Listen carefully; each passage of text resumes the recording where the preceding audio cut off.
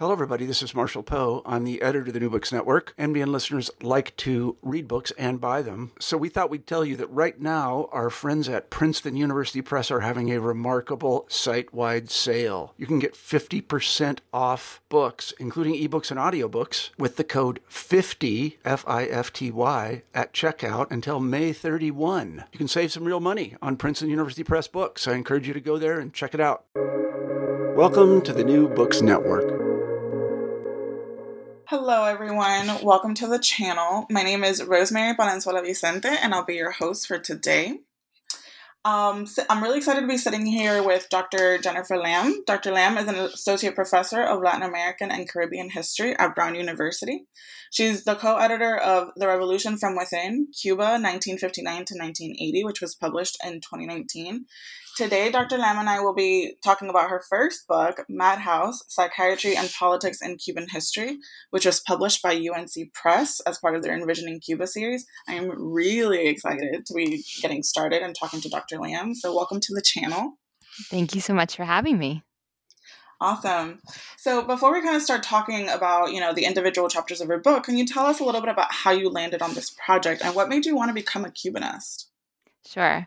Well, I should start by saying that all of our origin stories are developed as much in hindsight as they are dependent on actual facts from the moment of conception. So I'll acknowledge some of that from the start here. But I think the simplest way to explain it would be to say that I had these kind of two longer standing interests in psychiatry going back to middle school when I encountered Freud for the first time. And then in college, when I started studying Spanish and reading Cuban literature. And, early in graduate school, I felt those two interests start to merge together. And so I made my first research trip to Cuba in 2009, 2009, I think. And, I thought I was actually going to be working on the interaction between Spiritism and psychiatry in Cuban history. That was the topic that I had come across in some of my early reading and primary sources especially. And when I got there, and I think this is a classic example of just how important humility is at every stage of the research process, everyone kept saying to me, well, no, that's not the project you should write. You should be writing on the history of Mazorra. And of course, I knew what Mazorra was. It had shown up in some of that early research as well, but it hadn't really occurred to me to make an institution the center of study. Yeah. And part of that was because actually of where the historiography of psychiatry was at the moment. Institution studies had become kind of passé. And so the idea that I would write an entire book about an institution seemed almost ridiculous. And yet it became really clear to me that for Cubans, there was all the logic in the world to writing that kind of project. And I think the principle I take from that is one I try to impart to all graduate students who work with me, namely that in formulating our projects, we need to be responsive to all of our interlocutors, not just where the scholarly literature, the historiography stands, but also to listen to the people in the countries where we are conducting our work. Right. And when I had, Cuban after Cuban tell me, well, Mazorra is the project, that's where you should go. I eventually was wise enough to listen. And that's how I ended up there. And I think in the long term, actually, it was the right decision. I never quite let go of the Spiritism and psychiatry that came back in different kinds of forms over the years. But ultimately, the book is a biography of this institution, Mazorra. Right, yeah. And it's, as a Cuban, I thought it was very striking because I remember I picked this book up in, I think it was 2018, probably a year after it was published. And immediately I'm like, okay, Madhouse, that sounds cool. And then I looked at at what like the institution was, and I'm like, oh, Mazorra, everyone. And then I asked people in my family, and everyone really knows about it. And it's interesting that you say that because it is such an institution, I think, especially for anybody living in Havana. And like it's such a striking building. When you pass it, like it looks so sturdy, like it's been there for hundreds of years and it's going to be there for another few hundreds of years. Maybe, and so maybe. And so like the fact that you like focused on that was really interesting to me. So I think that was really cool. Can you walk us a bit through like how this project went from dissertation to monograph? Sure. I think I was fortunate to have advisors who were very clear that there shouldn't be much difference between a dissertation and a monograph, in that when you're writing a dissertation, you should really be writing it as a book. Is to say, skirting some of the kind of traditional architecture of the dissertation that gets edited out of the book anyway, lengthy disquisitions on small historiographical questions that no editor in their right mind will be willing to publish. But I also really conceived of the project from the start. I mean, I described it as a biography, and that's how I wanted to write it. I wanted to have narrative unity to the project as much as there was analytical unity. And so, in a way, the chronology of the institution itself provided that arc, but also figuring out within that chronology what the story was. And of course, this is a story both in a literal and in kind of a more figurative sense. This is a history that's populated by many almost literary characters, subjects, and moments. And so it was very important to me to write it in such a way that those individuals' moments, episodes could shine alongside the more traditional scholarly argumentation.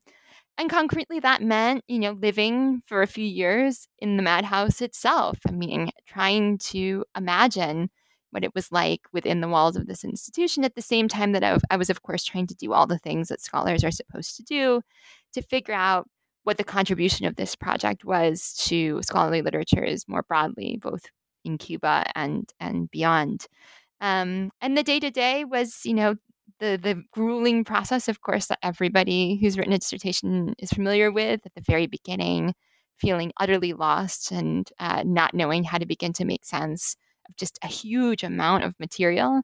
Interestingly, the first thing I ended up writing didn't make it into the dissertation at all. It became a separate chapter, but it was kind of the Band-Aid pulling off moment. Okay, I know how to make a story out of this. What other kind of stories can I find? And from there, it pretty much, I wrote in chronological order, which I highly recommend to anybody who has the option to do so. Right. But it also meant, that first piece I wrote was actually on the early revolutionary years. And I knew that from the start, my challenge was going to be figuring out how to bring together the before 1959 and the after 1959 into one story, because the institution, of course, straddles that divide in lots of interesting ways. And many others as well. I mean, like, as you mentioned, like the institution itself was built in like the twilight of the colonial era. So it covers a lot of interesting moments in Cuban history, which I found really fascinating. And I think that's one of like the more innovative parts of your arguments, is just how you bridge these moments. And I thought it was like absolutely fantastic. Can you tell us a little bit about, so that exact moment, like mid 19th century, like the context around why the need to build Masora came about? Yeah, well, thank you for your kind words. And the long history part of the project, of course, was very pressing, because if you're going to write a biography of an institution, you want to cover the whole thing, just like you're not going to start the biography of an individual when they turn 30. Although I guess some biographies do, but you need at least that nod to where things come from. I was lucky in that a very good friend and colleague, Rachel Hinson, had written her master's thesis on the colonial history of Masora, the Casa General de Dependes.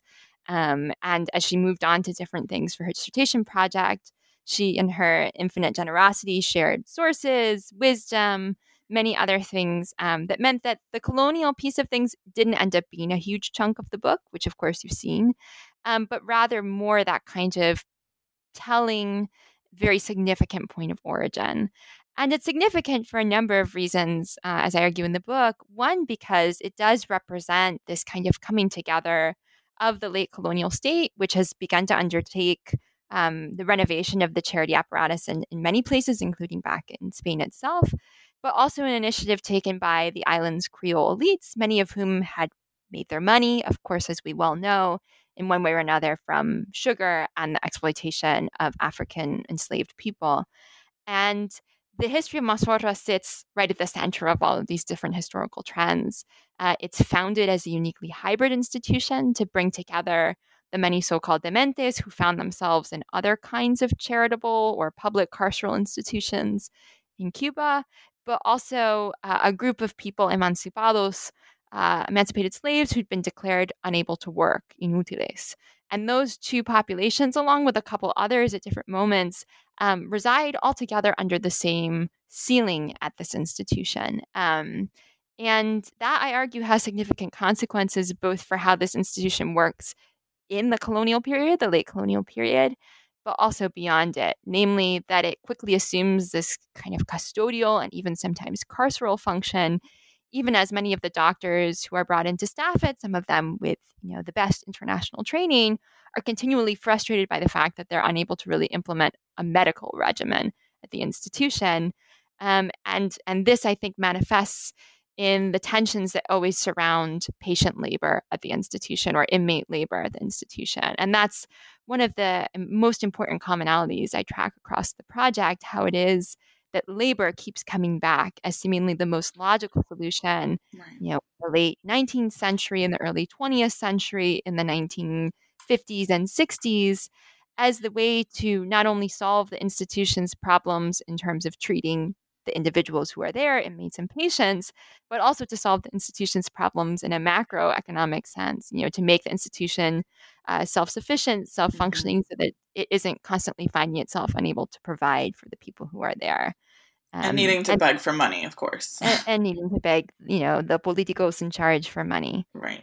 Exactly.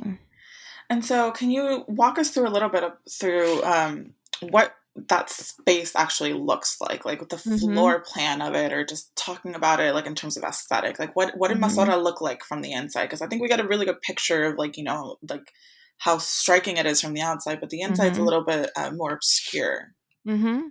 Yeah, well, there are a lot of critiques of the way it's built, largely because, as those who disagree with the way it's built allege, it looks more like a kind of military barracks than anything else. And this is clearly an institution that, in terms of its physical design, not unlike other such institutions at the time, and I think it's always important to contextualize, there are things that are unique about Masora, and then there are things that are utterly typical about Masora.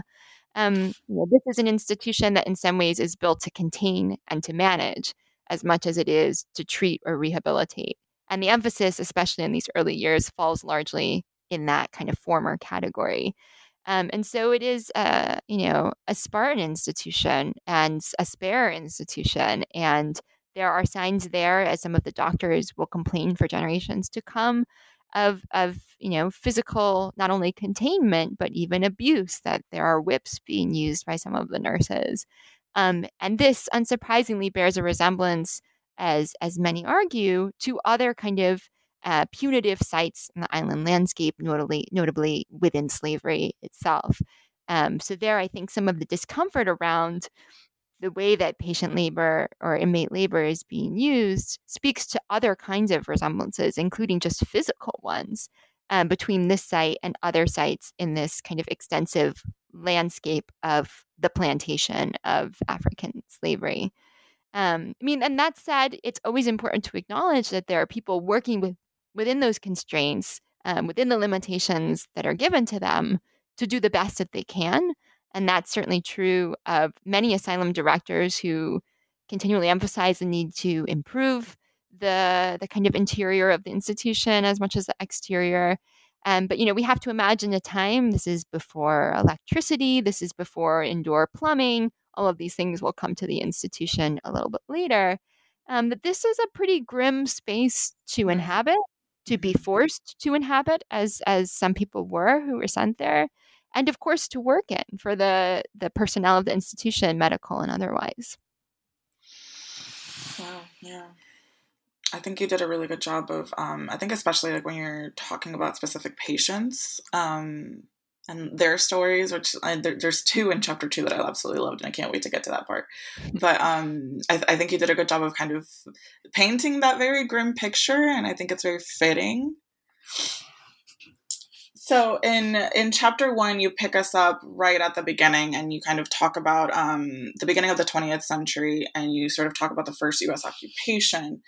And you point to Masora as a critical site where nationalist projects were carried out by the U.S. occupation government, What were some of these projects, and what would you say were their political significance?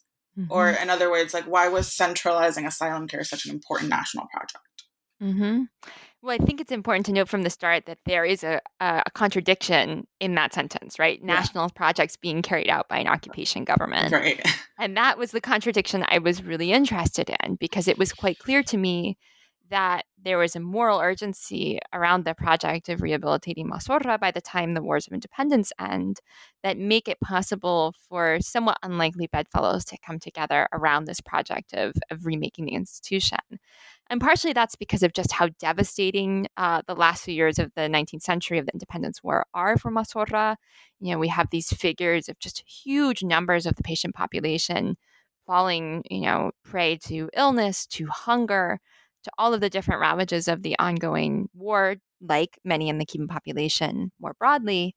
And then this kind of scene of discovery, this motif of discovery that comes up over and over again in Mazorra's history, that at the end of political struggle, the triumphant forces enter the walls of the institution and discover just how bad things are, and therefore make it a patriotic project, a moral project to do better, to rehabilitate the institution.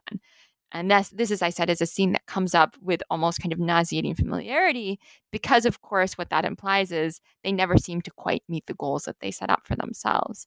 But I do see the transformation undertaken by Cuban patriots on one hand and U.S. occupiers on the other in the first decade of the 20th century as actually being quite transformative for the institution. The first director who's chosen, Lucas Alvarez Cerice, is not a specialist in mental medicine by any of the standards of the time, but he is a kind of medical hero of the the independence wars. He really represents a kind of patriotic icon in that way. This too will become a recurring motif. The person who's being selected to run the institution being chosen more for their political credentials than necessarily for their professional credentials. Right. There seemed to be, and you touch on this pretty well throughout the book, there seems to be this huge tension between like psychiatry as a profession and, like medical expertise being like the biggest requirement for actually running an institution, Mm-hmm. and as opposed to, people who are like administrators, for example, who are better administrators. There seems to be this tension throughout. Absolutely. And, we might reasonably ask ourselves, particularly at a moment when the state of mental medicine is such that most asylum treatment, most institutional treatment lacks a little bit of the treatment, namely it tends more towards the custodial, to taking care of as opposed to treating. Although certainly there are places throughout the world in the 19th century where therapeutic innovations are being made. I think it's safe to say that the institution is founded with this kind of dual charge that continues to reverberate throughout its history. Namely, even though there are going to be periodic attempts to bring the most novel in psychiatric treatment from beyond Cuba, from within Cuba, into the institution's walls, the institution seems to always tend more to the custodial side of things. I think raising the logical question of whether it is actually so wrong to choose a good administrator as opposed to the best psychiatrist or the best alienist specialist in mental medicine to run the institution. Because what Alvarez Cerice could do that maybe others could not is count on his kind of political profile to muster broad support behind this effort to change the culture of the institution in ways that certainly spoke to the latest currents in mental medicine internationally, but also spoke to this kind of older tradition of moral therapy. We could call it a lot of different things, where the idea is to try to approach patients in a spirit of kind of paternalistic charity, to do one's best for them, to treat them with kindness rather than with physical violence, say. These are all measures that could be implemented by anybody with the political will behind them to do so. And that's what he had. So, he dismisses a lot of the old employees, brings in new employees, undertakes massive rebuilding efforts. Again, all of this in collaboration with the occupation government, which has its own reasons to be interested in remaking Mazorra. Of course, people like Mariola Espinosa, Daniel Rodriguez have written about the ways in which U.S. occupiers are also kind of participating in this rhetoric around a benevolent imperialism as opposed to a punitive imperialism, one in which remaking streets and remaking hospitals is part of the imperial project. And so there's enough common ground there to bring these somewhat unlikely partners together. And people like Álvarez Cerise and the other doctors at the institution also come to depend on collaborations with U.S. Charity reformers, U.S. doctors, and this also will become a recurring motif in the history of the institution. And it's a result of all of these forces that a seemingly kind of boring decision is made, but one that I argue has important implications for the history of Masora and the history of Cuba more broadly, which is to turn Masora into a fully nationalized institution. That is to say, the place to go on the entire island for institutional psychiatric care. This won't really change very much, with a few exceptions, private institutions, for example, private clinics, until after 1959, and also to make the institution entirely dependent on, for the most part, again, with a few exceptions, the public purse. So that sets into play the dynamic of politicization that will continue well beyond this moment, too. And it's really interesting because it feels almost, I think, especially in like that first, I mean, like with chapter 1 and chapter 2, you really kind of covered 10 years, if you think about it. And those 10 years were really, really like heavy 10 years because you have two separate U.S. occupations. And what it seems like from reading it, that first occupation was kind of pushing forth new kind of ideas, like this moral revolution that you talk about in the book. But then, like, after the first U.S. occupation, there was this kind of, like, period where Masora suffered quite a bit in terms of economic funding. Like, you mentioned, like, there's collapsed roofs, funding cuts, population surpluses, and things like that. So can you talk a little bit about how the second U.S. occupation under Magun affected the conditions at Masora? Yeah. Well, it's this kind of cycle that I alluded to earlier, and in writing the book, I really had to figure out how to deal with it, because on the surface of it, narratively speaking, it's not very interesting. Crisis rebuilding, crisis rebuilding, crisis rebuilding, crisis rebuilding. That's the history. That's the history of almost every public psychiatric institution, every public institution.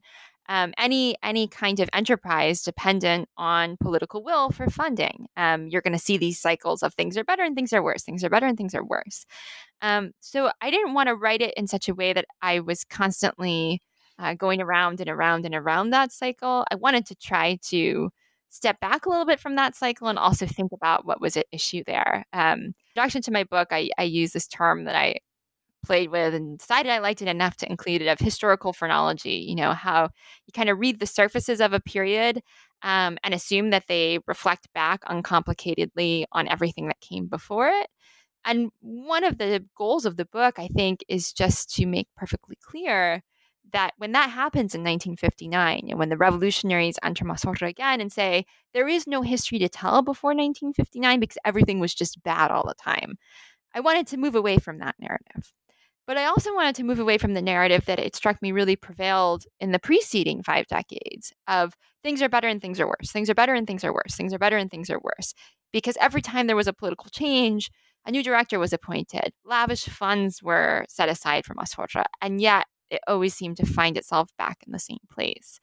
And I think that compulsion to repeat is a reflection of the fact, of course, that it was always really hard to get funds, and it was always really hard to provide in an adequate way for the marginalized populations who found themselves in this institution, often against their will. None of those challenges I would want to downplay in any way. But it is also true that the cycle itself is performing political work, that each generation who enters and says things have gotten so bad then is able to say, and now it's our job to make it better. And this becomes, I think, an important part of the way Cuban national politics are transacted, and with Masora as a very important theater. For each subsequent government, each subsequent generation to perform that they're going to do just a bit better or a lot better than the people who came before them. And the U.S. occupation governments actually become, interestingly, part of that cycle. One could argue they're one of the first participants in that cycle, given the opportunity that they offer patriotic Cuban doctors to jettison the Spanish past and everything that was wrong about the Spanish past and rebuild in a new Cuban present. Of course, the problem is that as soon as the first occupation government leaves, we have this issue of, okay, so are we going to keep funding Mazorra? Are we going to keep doing good for Mazorra? And certainly, the desire is there to do so. But some challenges immediately begin to surface. And some of those are due to issues of political will and funding. But I argue that some of them are also not so much, and I hate to use the real versus fictional. I think the more constructive way to think about this is that they are challenges that are being identified and analyzed as a vehicle to making other kinds of points, even if looking back today, we might say, well, actually, there's nothing particularly surprising there. So let me be more concrete. One of the issues that comes up over and over again in this kind of post-occupation period is concern about how many people are entering the institution.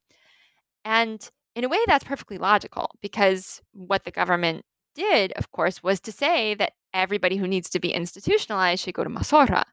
So the logical consequence would be that the population of the institution would go up. But the way that administrators and doctors at the institution are interpreting that is not so much in the realm of, well, obviously that's going to happen because we sent everybody to Mazorra, but rather more and more people seem to be getting mad. More and more people are going insane. That's why our population numbers are going up. And that debate reflects back on other concerns, about kind of the ails of modernizing culture, post-colonial ails, we could even say. And so I think there's a lot of complicated stuff going on in these debates that isn't strictly about, is it getting better or getting worse, but rather, how are people making arguments through Mazorra? How is even the patient population of Mazorra serving as a kind of vehicle to express concerns about the well-being of the Cuban population more broadly? And all those debates aside, this becomes then very fertile terrain for a second occupation government to come in and say, time to rebuild again. The Cubans couldn't quite do it on their own. Let's give it one more try. And some of those relationships of collaboration between folks like Álvarez Erice and doctors at the institution and the occupation government also come back at that moment. That's really interesting. And in the book, you do a good job of kind of balancing, obviously, like the politics of the institution, the biography of the institution, some of its people, but also looking at some of the patients and a few of those case studies. Were there any case studies in this early period that really kind of struck you? I know when I was reading, I was really interested in the section on the murderess. Mm-hmm. On Juana, her name was Juana Maria Garcia, if I'm not mistaken. Yeah. Well, of course, she's irresistible. Yeah, she was. And part of the reason she... I love how many times she fled. I really enjoyed how many times she got out. Oh, yes. I was, of course, completely taken by her story and those of other patients throughout the history of the institution. And, there are lots of complexities around writing about patients, but what was so appealing, of course, about Juana Maria Garcia is that she really shows up within, beyond the walls of the institution, and interestingly, is one of the few post-colonial files held in the Archivo Nacional in Cuba about Mazorra. So you go in, there are like maybe, I don't remember, 10 items to look at. And one of the items is this folder of her correspondence with Magoon, with her picture, all these other things. And that's because she ends up making her case to Charles Magoon himself. So she really becomes part of the high politics record as much as the infrapolitics of the institution. But what I thought was really striking about this period, and of course many moments in Cuban history, but seemingly something really unique, I think, is happening in this moment as well, is also the fact that Cubans and Americans are equally fascinated by individual patients at Mazorra. There are these stories of some of the members of the occupation government becoming friends with patients, bringing them things to complete the costumes that they're making for themselves. There's something happening there that I think exceeds the strictly analytical in terms of how I wanted to depict it. And so I gave myself a little room in this chapter to write in a somewhat different voice, to make sure that those stories found their way in here, without necessarily yoking them to a concrete analytical endpoint.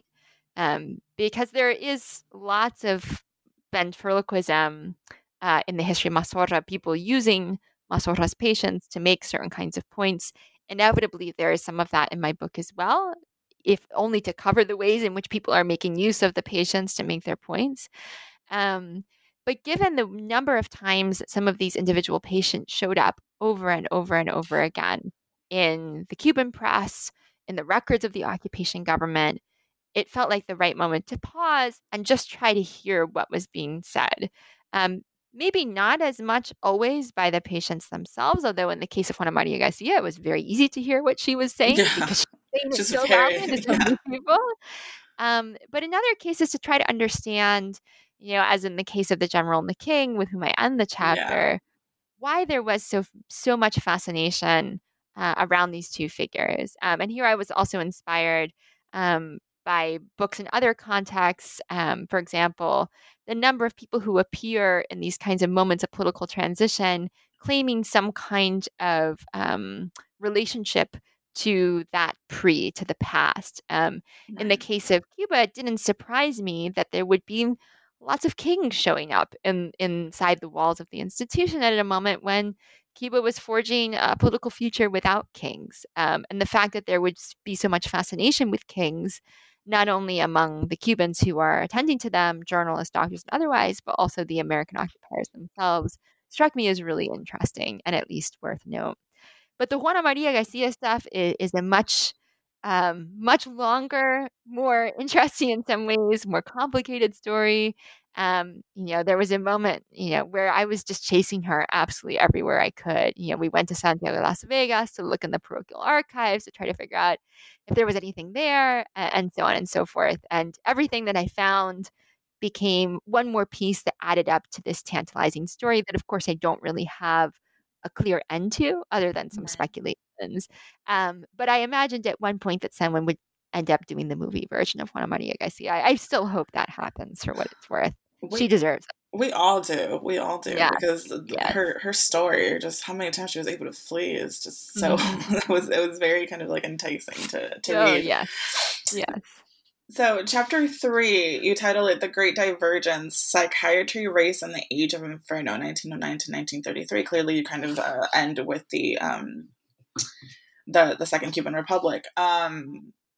So, can you tell us a little bit about what you mean by the Age of Inferno? Mm-hmm.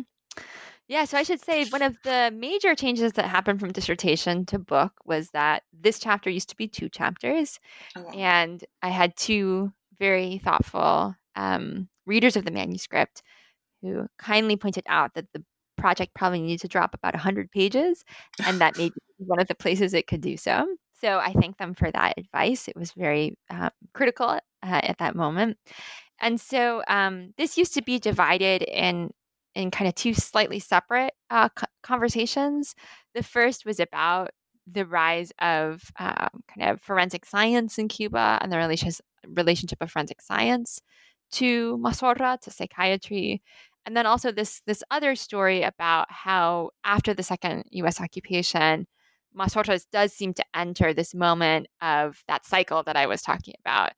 It gets a little bit better and then it gets a lot worse. It gets a little bit better and it gets a lot worse. And it gets so much worse that it becomes a kind of, again, recurring motif to say that Masora is the inferno. And the revolutionary government in 1959 will again make this point. But I really see some of the origins of that discourse and that way of looking at the institution here. And what's interesting about this moment, I think, is that it's a moment of professionalization for Cuban mental medicine. This is where you really see a robust core of specialists in this area coming together, many of them trying to bring their expertise within the walls of Masora, in addition to opening up their own private clinics or working at the University of Havana, as many of them will come to do, and just finding the institution seemingly immune to their best efforts, and how to understand that dynamic, why it would be that a moment when you are actually having professionalization, consolidation of the psychiatric field, you would also have at the same time this perception that Masora just keeps getting worse and worse and worse. Right. And I say perception because, of course, I want to identify that there was maybe some self-interestedness in making this argument on the part of not only the reformers, but also the psychiatrists themselves, trying to demonstrate their importance to the institution, and why they should be more central in its running. But also because I think, as a result of certain trends, both in the patient or inmate population itself and in the way that the institution is being run, it actually does bring the institution to a crisis point, at multiple moments throughout this period. One of the most important things I think to identify from the start is a trend that dates back to the colonial period, which is the significant overrepresentation of Cubans of color, marginalized Cubans, poor Cubans within the walls of Masora, especially once you start to get psychiatric professionalization. Because what that means is that there are now institutions for wealthy people to go and deal with nervous and mental problems, that are apart from the institution, which allows for this bifurcation of care that will continue for a long time. And that means that, because of the kinds of people who are ending up in Masora, there is a certain attitude that sets in clearly among many of the employees of the institution. And here we always have to exculpate: there are good doctors, there are good employees, there are good administrators at every point in this history. It's not to paint with a broad brush and say that everybody is abusive, but there are abuses. There is neglect. Some of those abuses are kind of endemic to this institution. They never quite seem to go away, especially in this period. But some of them speak to, I think, that unique convergence of forensic science, psychiatry, and Masora, which is to say that, in these years, Masora becomes, even as it's not becoming the model psychiatric institution that many hope it will become, it is becoming a kind of model criminological institution in certain ways. And that's because of the relatively free rein given to a very important Cuban criminologist whom others have written about, Israel Castellanos, who, for example, establishes in Masora the world's first fingerprinting lab in any mental hospital that he's aware of anyway. And I think there's probably some logic to that claim. And this kind of attitude on his part, on the part of others, to treating some of the patients or inmates, you'll notice I'm going back and forth between those two terms to suggest that, therapy is not always foremost in the mind of people tending to these individuals sometimes, to conduct research on them without their consent, to publish about that research.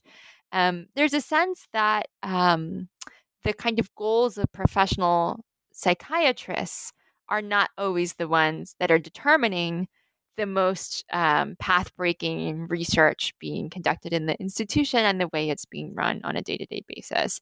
And all of that depends, as I'm suggesting, on the fact that, if there were wealthier, whiter patients predominating more in the institution, some of those things wouldn't be politically possible in the way, of course, they are.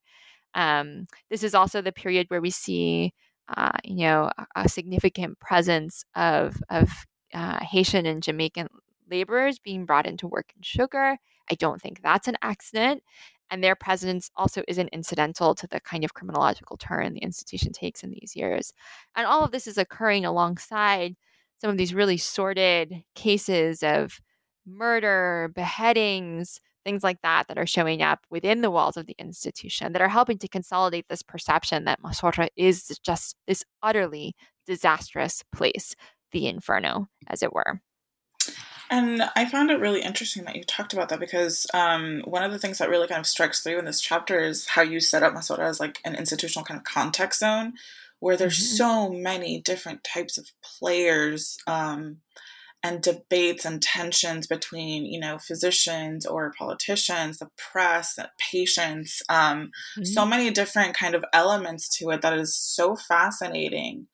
So can you tell us a bit? I found actually the part about the press really interesting, or how these kinds of debates sort of manifested themselves in the press. Yeah, and I think one of the important actors in the long history of Masora, at least until the early 1960s, say, is the role of the press in both helping to raise awareness of abuses, but also to kind of consolidate this fossilized image of like, the like a scary kind of like boogeyman institution. Yeah, absolutely. And at the beginning, I'm arguing more or less that in addition to kind of journalistic interest, there's also some self-interest involved in the way that these stories are being written, and that the reporters get to portray themselves as the intrepid heroes who are tracking down the truth of what's really going on. Why are there severed heads appearing at the institution? That's an actual story I cover in chapter 3. But also, I think they're helping to enlarge the public profile of Massorra in certain ways that have been happening since the end of the independence wars, when the press also plays a really important role in drawing attention to the abuses committed in the pre-period. But they are always doing so in the kind of journalistic present.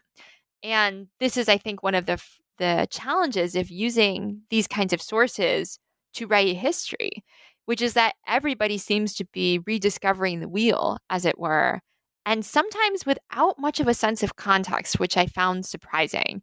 These arguments that are made after 1959 that there's no history to tell before 1959 have their counterpart in this journalistic present mode that many reporters are writing about the institution in, which is to say, they see things look horrible, but this might be the first time they've ever been to the institution, and therefore don't know if that's how the institution has always looked, or that's just how the institution looks right now, and what are they looking at, and who are they talking to, and what kind of expertise do they have to assess what an institution should look like. And so that lack of context, historical, professional, institutional, otherwise, does allow for a kind of reification of the image of Massorra in the press that nonetheless, of course, is really influential, as you're pointing out, in the public and popular imaginary of making Massorra into a place where parents would threaten to send their children, for example, if they didn't behave. And that's true across the political spectrum. So even once, as I talk about as we get into the 30s and 40s, there's more of a political charge to some of this reporting.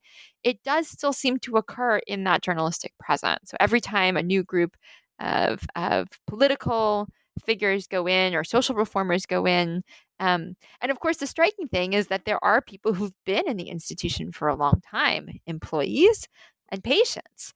And they're the ones who would be able to say, oh, this is how things have always been, or actually things have gotten much worse. And it always strikes me reading some of these accounts that theirs are actually the voices that are most often absent.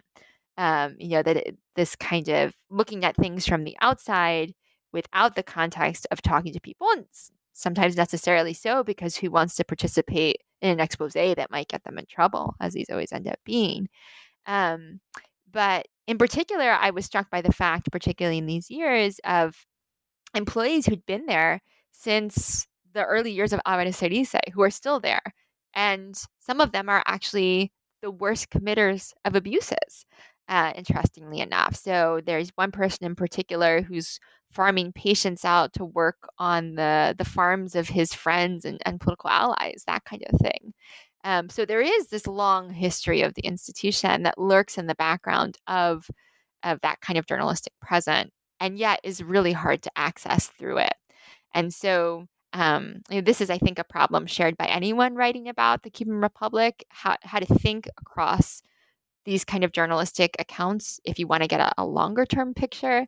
And I don't think I've solved the problem by any means, but I at least try to make it an explicit part of my argumentation that there are some limitations to what we can concretely know about the institution at any given moment, precisely because it's always being frozen in the moment it's being depicted. And that's why, the kind of tail end of this story, the period of Machado, which by all accounts seems to have been a particularly grim one for Cuba and for Massorra, unsurprisingly, nonetheless gives us, for the second time in the 20th century history of Massorra, a journal that's founded within the walls of the institution, and therefore access to certain kinds of information that might allow us to tell slightly different stories. So in this chapter, I'm also actually just trying to use things like statistics that are being published to say, well, this is what I actually think maybe the institution kind of looked like beyond the exposés. This is who I think was actually there beyond the kind of non-consensual research being performed on some of the inmates or patients. And so in a way, to use this journal, which Machado sponsors like many leaders before him, this kind of rebuilding at the institution. It's a relative of his who ends up running the institution, so on and so forth, many things that look familiar. And yet we get a journal. And that journal shows us things that it wants us to see, but it also perhaps shows us some things that we wouldn't have access to in any other way. And that's one of the challenges for any historian, I think, and especially in Cuba, where sometimes finding archival resources and sources is a challenge. How to use what you have to tell a story that is a little bit deeper than, say, what you might get from the press alone. Right. And I think and it's interesting that you mentioned that the period with Machado was still very kind of grim for Mazorra, and that's what I was going to ask you next is the Second Cuban Republic ushered in this period of increased social activism, or at least a lot of promises for reform, like social and political reform. So how did this period, after 1933, really affect Mazorra as like an institution, a politicized space? Yeah. Well, there's a very important Bohemia expose published in 1933. This will be the model for other Bohemia exposés to come, revealing all of the abuses that had been committed under Machado's reign. Some of these, I think we should forthrightly call abuses because there is plenty of evidence of that. But some of this is also evidence of what happened in the final years of the Independence War, where when you have a government that's falling apart, an economy that's in crisis, mental patients are sometimes the last people who are going to be provided for. But that provides the stimulus once again to remake the institution, to rebuild it, in the model of fill in the blank. And multiple such efforts follow, most notably under the administration in the early 40s of Grau San Martin, when I think we could really say the most concerted effort to bring Mazorra into the line of modern psychiatric standards happens. Many important Cuban psychiatrists participate in that process. And yet again, things fall apart. And so here we are back to that cycle. So what I'm trying to get at in these chapters on the 30s, 40s, and 50s is understanding how it is that even though we're still seeing the same cycle of things get better and things get worse, things get better and things get worse, psychiatrists become part of a generation of social reformers, political reformers, who are trying to make the case for their broader importance in the public sphere. And they're often doing so through institutions like Mazorra, so trying to bring their expertise to bear on broader questions of social import. And they don't encounter the successes that they'd hoped in making that case, although many of them will be influential either directly or indirectly in the kind of permeation of certain kinds of expertise into the post 59 period. But they are certainly coming together, I think, as a class. I use that in all the senses of the word, with interests and also with a claim to a certain kind of political and social importance. And Mazorra serves as a kind of theater, but also a demonstration for the arguments that they're trying to make. And unfortunately, they encounter the malady that plagues many other social reformers of different stripes in this period, which is state corruption, which is certainly not a new ailment in the history of Mazorra, but by many accounts reaches kind of spectacular heights during this period. So you have these botellas, these phantom jobs that people are being given at Mazorra, which, since it's a state institution, it becomes this kind of vehicle of political largesse. You get a job that you never show up to, but you get paid to do it. There's plenty of that at Mazorra. But there are also plenty really good doctors trying to do really good work. And the two things run alongside each other, hand in hand, through the ups and downs, the vicissitudes of state politics. But I think, what's really interesting about this period is, on one sense, the conviction on the part of psychiatrists that they should influence not only what's happening in Mazorra, but also what's happening beyond Mazorra. And their claims to do so, which are grounded increasingly as we get to the 1950s on the rapidly evolving state of international psychiatry itself, the emergence of therapeutics of new kinds, the shock therapies, psychopharmaceuticals, of course, talk therapy evolving in important ways in these years. So internationally, this is a really important period of development for psychiatry, much of that is mirrored and reflected in Cuba as well. So you get, Cuba's first electroshock machines being built in this period. You see the consolidation of a community of Freudian and other psychoanalysts in Cuba in this period. All of those, I think, are really interesting stories in their own right.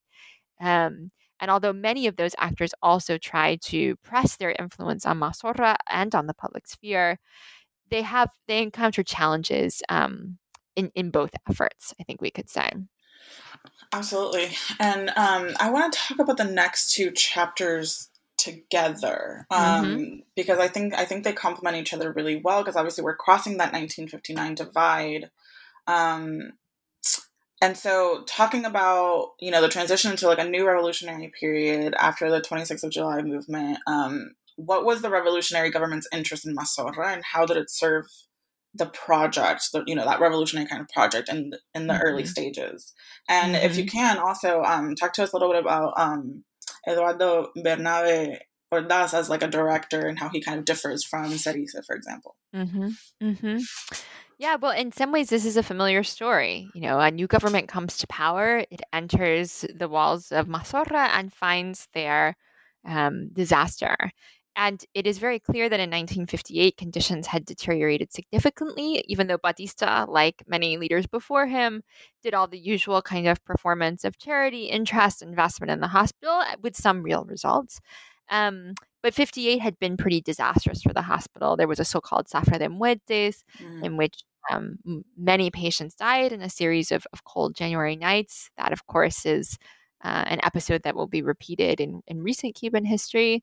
And that, again, creates this kind of consensus on the urgency of rebuilding the hospital.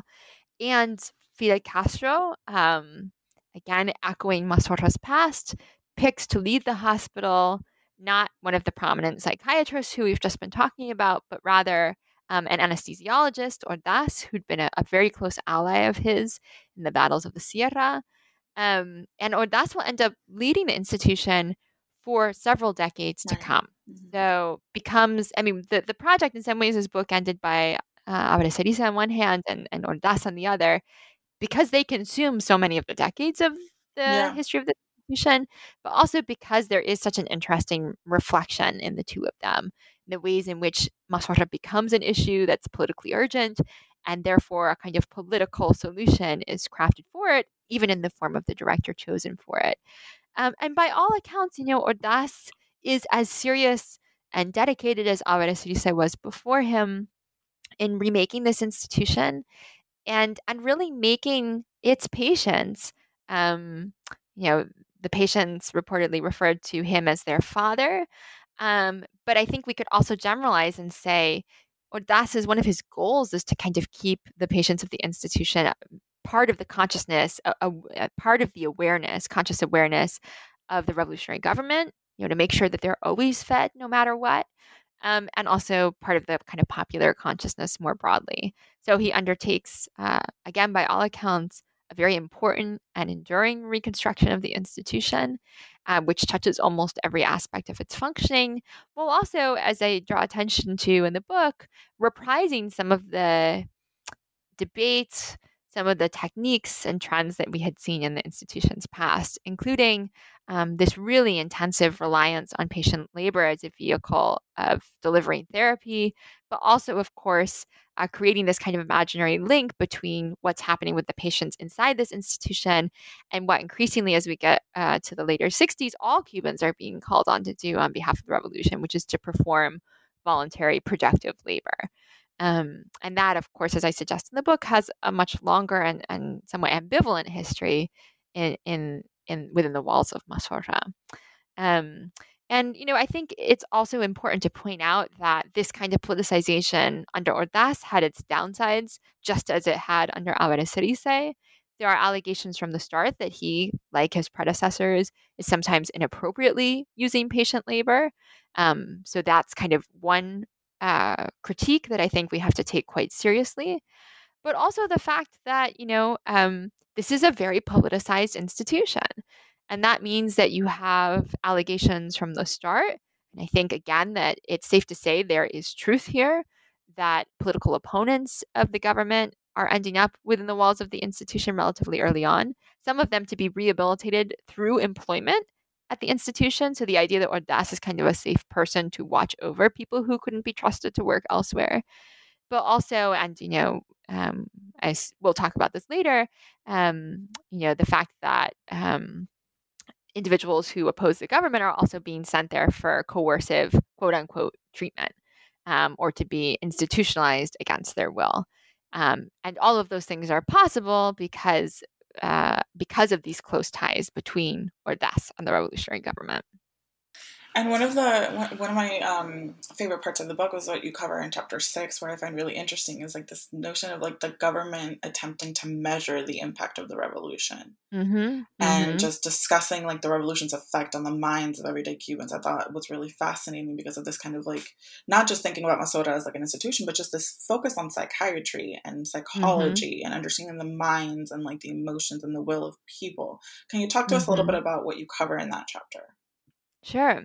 Yeah, well, here, of course, a decision was made that I knew would be problematic for some reviewers, but I felt was essential, which is that it was necessary to stray outside the walls of Masora a little bit. And partially this just was because relatively little had been written about the history of Cuban psychiatry. And so I wanted to understand both the impact of the revolution within the walls of a psychiatric institution, but also, where possible, the impact of the sciences, psychiatry, psychology, etc., on the revolution itself. And so this happens in chapter 6 and also to some degree in chapter 7, thinking about the role that some psychiatrists assign to themselves of trying to extend the revolution into everyday minds. We should point out here that the vast majority of Cuba's psychiatrists depart Cuba relatively early on in the revolution for different reasons. And the folks who remain, interestingly, some of them, of course, are committed Marxists. Some of them actually have been committed Marxists for some time by the time the revolution happens. But the bloc that sticks around actually tends to be those psychiatrists affiliated with biological paradigms for treating mental illness. So less the psychoanalysts. There's a whole kind of separate story about what happens to psychoanalysis. Than the folks who, for example, are the pioneers of psychopharmaceuticals in Cuba, of shock therapies in Cuba, etc. And their relationship to this politicization is a little bit more complicated. But then there's another group, and José Ángel Bustamante foremost among them, who become closely allied with the revolutionary government, which includes allegations from early on that he's assisting with psychiatric torture of political opponents of that government. But then there is this kind of broader sense among the psychiatrists who remain of trying to, like their predecessors, and we should say some of them were those predecessors, so this generation crosses the 59 divide, of again demonstrating the relevance of their expertise to a new political context. And I think it's fair to say, for the most part, the revolution doesn't really trust psychiatrists as a whole. There is a kind of bourgeois taint to the profession, which isn't helped by the fact that so many of them leave. There's a bourgeois taint to Freudianism, which has a lot to do with, again, complicated dynamics of Freud within the Soviet Union, etc. But that doesn't stop the revolutionary government, I argue, from drawing on some of their discourses and even some of their techniques in undertaking its own project of kind of social engineering, as it were. And there are microcosms of this. So psychiatrists, like the revolution more broadly, is trying to treat homosexuality within the walls of Masora, which, of course, the revolution is also doing well beyond the walls of Masora. There are psychiatric or psychological professionals involved in both of those enterprises, so there is a kind of mirroring effect. But I also found it really striking that the way that the revolution talks about political problems sounds psychiatric. They talk about being politically opposed to the revolution as a kind of psychiatric disease. And all of these different diseases are kind of conflated with each other in a way that really resembles the kind of language that is being used in very different political contexts, namely Cold War United States, to similarly campaign against homosexuality, etc. And I think that language is important because it suggests a kind of transfer of reins within this project of biopolitics that psychiatrists and social reformers of different kinds tried to undertake before 1959 into the hands of the government itself, which obviously has a lot more power to carry that project to fruition than professionals did before. But then there are really interesting kind of other sides of this story, including, for example, the role of psychologists, many of whom come of age after the revolution and are explicitly affiliated with or linked to it, politically speaking, of carrying out studies in factories to try to figure out if workers are working efficiently, of lending their expertise to numerous realms and aspects of revolutionary process. So all of those things are kind of happening side by side. And sometimes at cross purposes, but in a way that, in spite of the relatively low profile of psychiatrists in the early revolution, nonetheless seems to make it as though psychiatry is everywhere. Psychiatrists, not so much. Psychiatry and its discourse, its techniques, yes. Absolutely. And I thought that was really, really kind of interesting. And I did think that it fit into the book. I don't think it felt too far outside of like the scope of what you were trying to do. I certainly think it blended in really well to the rest of the book, which obviously, like, you're not just discussing an institution, you're discussing obviously psychiatry more broadly as well, not just necessarily like, Masora as a place. Well, I'm glad that you feel the same way. I appreciate it. Because I think you can't separate the two. Like, I think it's really important to kind of discuss both things together. I was surprised a little bit when I read chapter 7, where you kind of take us away from Havana for a moment, and you kind of bookend it in 1980 and sort of talk about like the boat lift in that moment, which people who are familiar with it know that it's known for. Like a lot of the rhetoric is, Castro emptied the jails, emptied the asylums, and just kind of sent all of these undesirable people to the United States and during the boat lift. And I think you did a really interesting job kind of like framing this chapter and kind of talking about this sort of like reciprocal phenomenon and something that sort of transcends geographical barriers. Can you talk to us a little bit about like what 1980 kind of means and how Cubans understood it and communicated it so much in like psychological, quote unquote language? Sure. Yeah, well, I should say that originally the project ended with chapter 6. And chapter 7 was written in a kind of flash of inspiration in about 2 weeks, thanks to the prodding of my dissertation advisor, Lilian Guerra, who said, you have to give Masora and Mariel a whole chapter. Right. Which originally it was 2 paragraphs in the conclusion. She said, no, this needs to be a whole chapter. And I knew she was right. It was one of those things where, you felt like things were getting unwieldy. Maybe it's time to shut it down. But since they'd already gotten unwieldy, why don't we open up even more? And particularly because of the fact, as you just pointed out, that part of the kind of common understanding of the boat lift becomes that patients from Masora were forcibly removed along with prisoners in jails and things like that. And therefore bring Masora in a certain way to Miami, and as I argue in the book, well beyond Miami, with them. And so 1980 was a kind of obvious inflection point in that way. I thought it was also important to cover the fact that by, later in the decade, you do have really concerted allegations coming out about psychiatric torture of political dissidents within the walls of Masora, and to try to piece out the relationship between Mariel and those revelations. But I also wanted to cover in this chapter some of the things that had animated my work elsewhere in the book. So not just to try to understand once more the debates about Masora and what those political debates mean, but also why those debates become so significant to so many Cubans on both sides of the Florida Straits. And I think, one of the points that I wanted to make here is that Masora becomes much more than itself very early in its history. It becomes a way to talk about politics, to talk about race, to talk about gender, science, all these other things. But it also becomes a way for Cubans to talk about their own realities.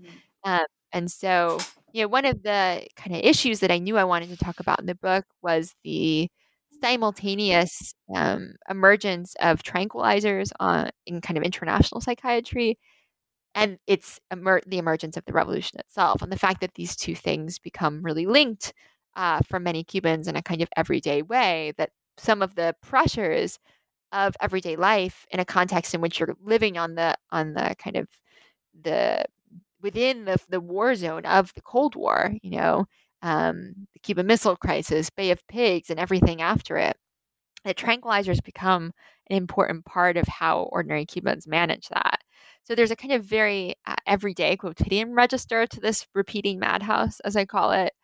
But then there's also the appearance of the madhouse in literature and film and the arts, and all of these different representations, all of these different ways of using Masora as a symbol, I think allowed me to bring together both the concrete history of what happens in Mariel to make a contribution, I hope, to how we understand the role of Masora in Mariel and beyond, and the role of Masora in the history of the kind of Cuban diaspora in the United States. There's also another story to be told here, which, I have some thoughts about writing up at some point about how all of this relates to what's happening in the United States around dehospitalization, which I cover a little bit in the book, and the echoes of this history, which continue into the present, with the deportations undertaken under Trump, the ways in which U.S. politics is still thinking through the terms set up in some ways in Mariel, and determining whether people can be deported or not. That's a whole separate kind of set of questions. But I think the larger point I wanted to make here is that it's really in this moment and in all of these different ways and registers that Masora becomes enduringly more than itself, as it has many times in Cuban history before, but I think in a way that seems particularly impactful and important in this moment. Absolutely. And you kind of talk about, the whole book, essentially you're really emphasizing Masora as an institution, but you're also looking at Cuban history within like this kind of longue durée lens. So would you be able to tell us a little bit more about like how would Masora as an institution or even psychiatry as a profession like help us better understand Cuban history? What does it mean, I guess, the takeaway of the book, what does it mean to say that Cuban history is reflected in the history of a madhouse? Yeah. Well, I should first say that pretty much every Cuban I talked to thought this was like the most obvious thing in the world, that obviously the history of Cuba was the history of Masora. So I knew that I had to make the argument, but I also, for at least a Cuban audience, didn't have to make the argument because there's an obviousness here, some of which comes out of all the dynamics I was just describing. But I think in a more serious kind of analytical voice, I would say that, because Masora becomes a state institution, Masora is the history of state politics in Cuba. Right. That's quite clear. And it's the history of the kind of reformist dreams and also their seemingly inevitable disappointment. I think that Masora allows a really unique window into the long history of corruption in Cuban politics. And in the book, I was looking for a more anchored way to talk about corruption, which tends to, like many other kind of categories and heuristics, assume this life of its own when people talk about it in the context of Cuba, and to really think concretely about what corruption looks like in an everyday sense and what its consequences are. I think Masora allows us to see that. And Masora, I think, most powerfully allows us to see the direct interplay between state politics, high politics, and this kind of eternal underside of social progress in Cuban history, which is social marginalization, the people who are left out, the people who are forgotten and ignored, and who always seem to come back in the picture again and again and again, no matter what government is in power. And I think the ambivalence of that relationship, the fact that there is so much heroic revolution and reform in Cuban history, but similarly so much abuse and so much neglect, all of which I think come together within the walls of Masora. But I think, in a very prosaic sense, what appeals to me about telling the history of Cuba through this institution is just the idea of populating a bit more with different people. We're all guilty of this, myself included, come back to the same people over and over and over again when we write the history of Cuba. Understandably so. Individuals loom quite large in the history of modern Cuba, especially from Jose Marti to Fidel Castro and beyond. Yet I think that there is also a lot of value to writing social history, cultural history, political history, in which those figures appear, but are maybe not the central characters. Right. And I think the more that we fill up our social and cultural histories with other kinds of people, actually the harder it's going to be to make the kinds of arguments like the ones that I really felt I was writing against in this book, that there was no history at Masota to speak of before 1959, for example. Well, it just depends on what kind of history we're looking for. And if you're approaching it maybe through the eyes of those who, for political reasons, see it as important to say that there was nothing worth talking about, well, then I guess that's one issue. But this also gives us the opportunity, I think, to reevaluate what our analytical priorities are and therefore who our subjects should be. Right. And I think that lends itself to biography as a way of kind of telling the sort of story, right? Mm-hmm. I encountered a very similar sort of thing with Dr. Tiffany Cipiat when we talked about her book on Celia Sanchez, where she came in saying, Celia Sanchez, like everybody started talking to her after 1959, but there's nothing about her before that. So obviously, like people lived a full life before the Cuban Revolution, and obviously Masota was an institution for a very long time before that moment. So it's important to kind of talk about it within that kind of like entire sort of lifespan.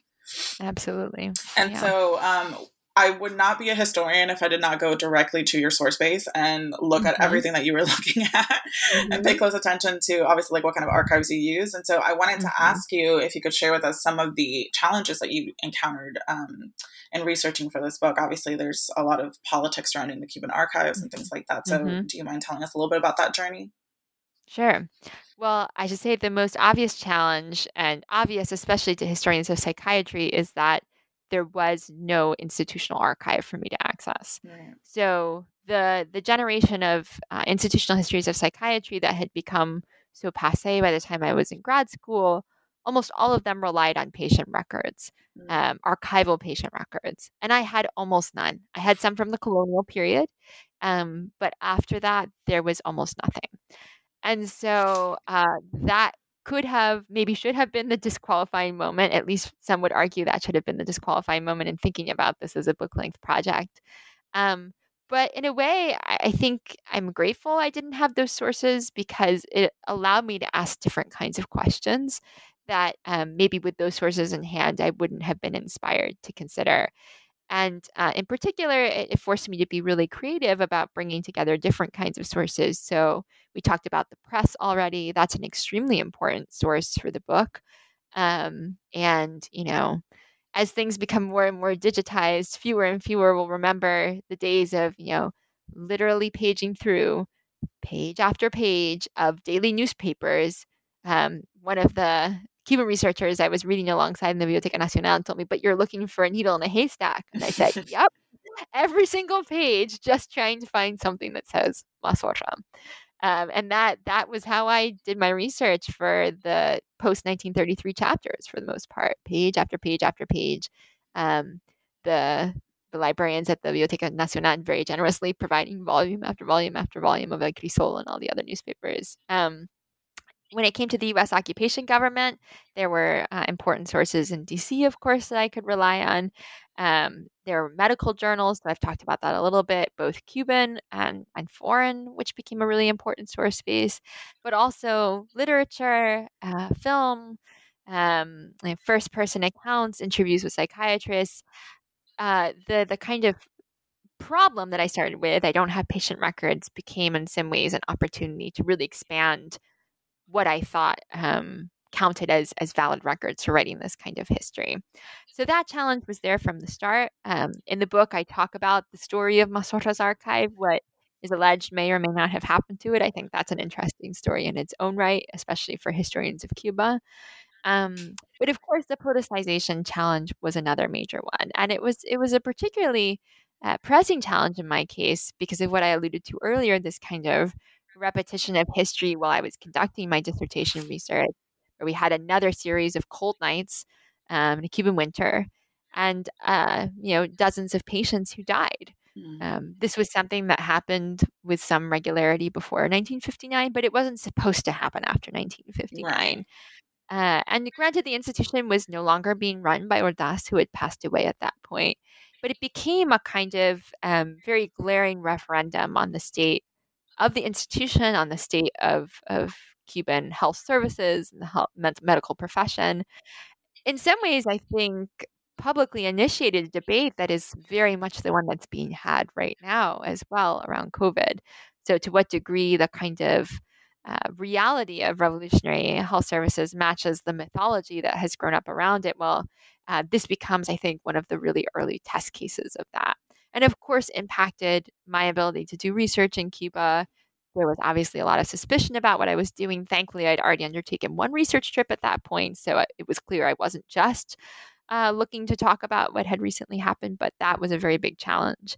And I think the other challenges are the ones that historians know well, but maybe become a little bit more acute in Cuba, which is, writing about topics that some people see as interesting, but others see as mostly unworthy. I should say almost all the Cubans I've talked to have found this project to be important and valid. The challenge was more convincing colleagues, scholars here of the same, especially at a moment when, as I said, institutional studies had kind of become passe. But fortunately, I think I was doing the research and writing at a moment when the history of psychiatry, as it was being written in the United States, was diversifying geographically to a significant extent. So there were calls to write about Latin America, to write about decolonizing Africa and colonial institutions everywhere. Of course, building on earlier research that had done very much the same. But I did also, I think, in that find the challenge that every Cubanist confronts too of to what degree this is a Cuban story, is it exceptional versus typical? Right. And this all comes down to choices. And I knew that this book, at the end of the day, was for Cubanists, and I hope Cubans. And that meant that it was written in a particular voice, that if I were trying to write it more comparatively, is what happens at Masforra the same as what happens at other institutions? It would have required a different kind of perspective and take than the one I really wanted to provide here. And that's a decision that, I think everybody has to make. Who is your audience? And therefore, you write the book for the audience that you imagine, not all the audiences that could possibly come to it. Right. And I think it was, I often find that books that were more difficult to research are usually the most engaging, because that kind of, that level of patchwork to kind of make it come together is so interesting to follow, and to just see all the different ways that you guys were able to kind of, are able to sort of bring this book to life in many ways. Like it's really interesting.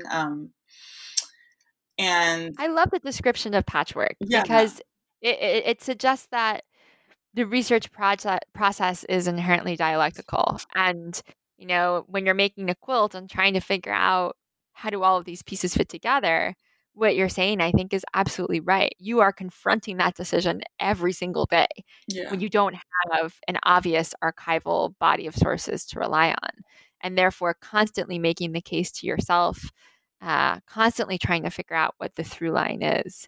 In a way that I think you're absolutely right, ends up being quite productive, analytically speaking. absolutely. And it's not just productive, but really engaging to kind of read, because obviously, it requires a lot of thought and consideration. And I can't even imagine the amount of work that goes into it. So do you have any, obviously this book has been out for a few years. Do you have any projects coming up that we should know about? Mm-hmm. Mm-hmm. Yeah, it's funny to be talking about this book, because I feel close to it in a way I haven't for a little while, just having had this conversation with you. Although some of the questions, of course, have survived it. So right now I'm working on a book project about knowledge production in and about the Cuban Revolution. So how we come to understand what the revolution is, and that we being a very broad we, all the different audiences for the revolution. So I published a couple articles already from that research on Fidel Castro on TV, speaking of always coming back to the same subjects, and U.S. public television and how it depicts the revolution. And that writing is well underway as we speak. So it's interesting to write a second book after you've written a first book. Some of the challenges more or less disappear because you know how to do some things, like you know how to write a chapter, which most of us don't know how to do the first time we write a book. Right. But then some of the challenges change, shapeshift, or actually even new challenges present themselves. So that's very much where I am right now. But speaking of patchwork, this is a patchwork book as well. That seems to be the kind of book I like to write. I mean, if it's anything like the first one, it's going to be great. Well, that's very kind of you. Thank you. I know it sounds really interesting, and it sounds like something that needs to be talked about for sure, because I feel like it's something that it's almost like a topic of conversation that most Cubanists end up coming back to anyways, but nobody really kind of, really dives deep into it. Yeah, in a way, it is the polar opposite of the Masaru book. Like the Masaru book is the needle in a haystack. Let me search for any mention of this I can find anywhere. This one's the complete opposite. It's like, okay, it's absolutely everywhere.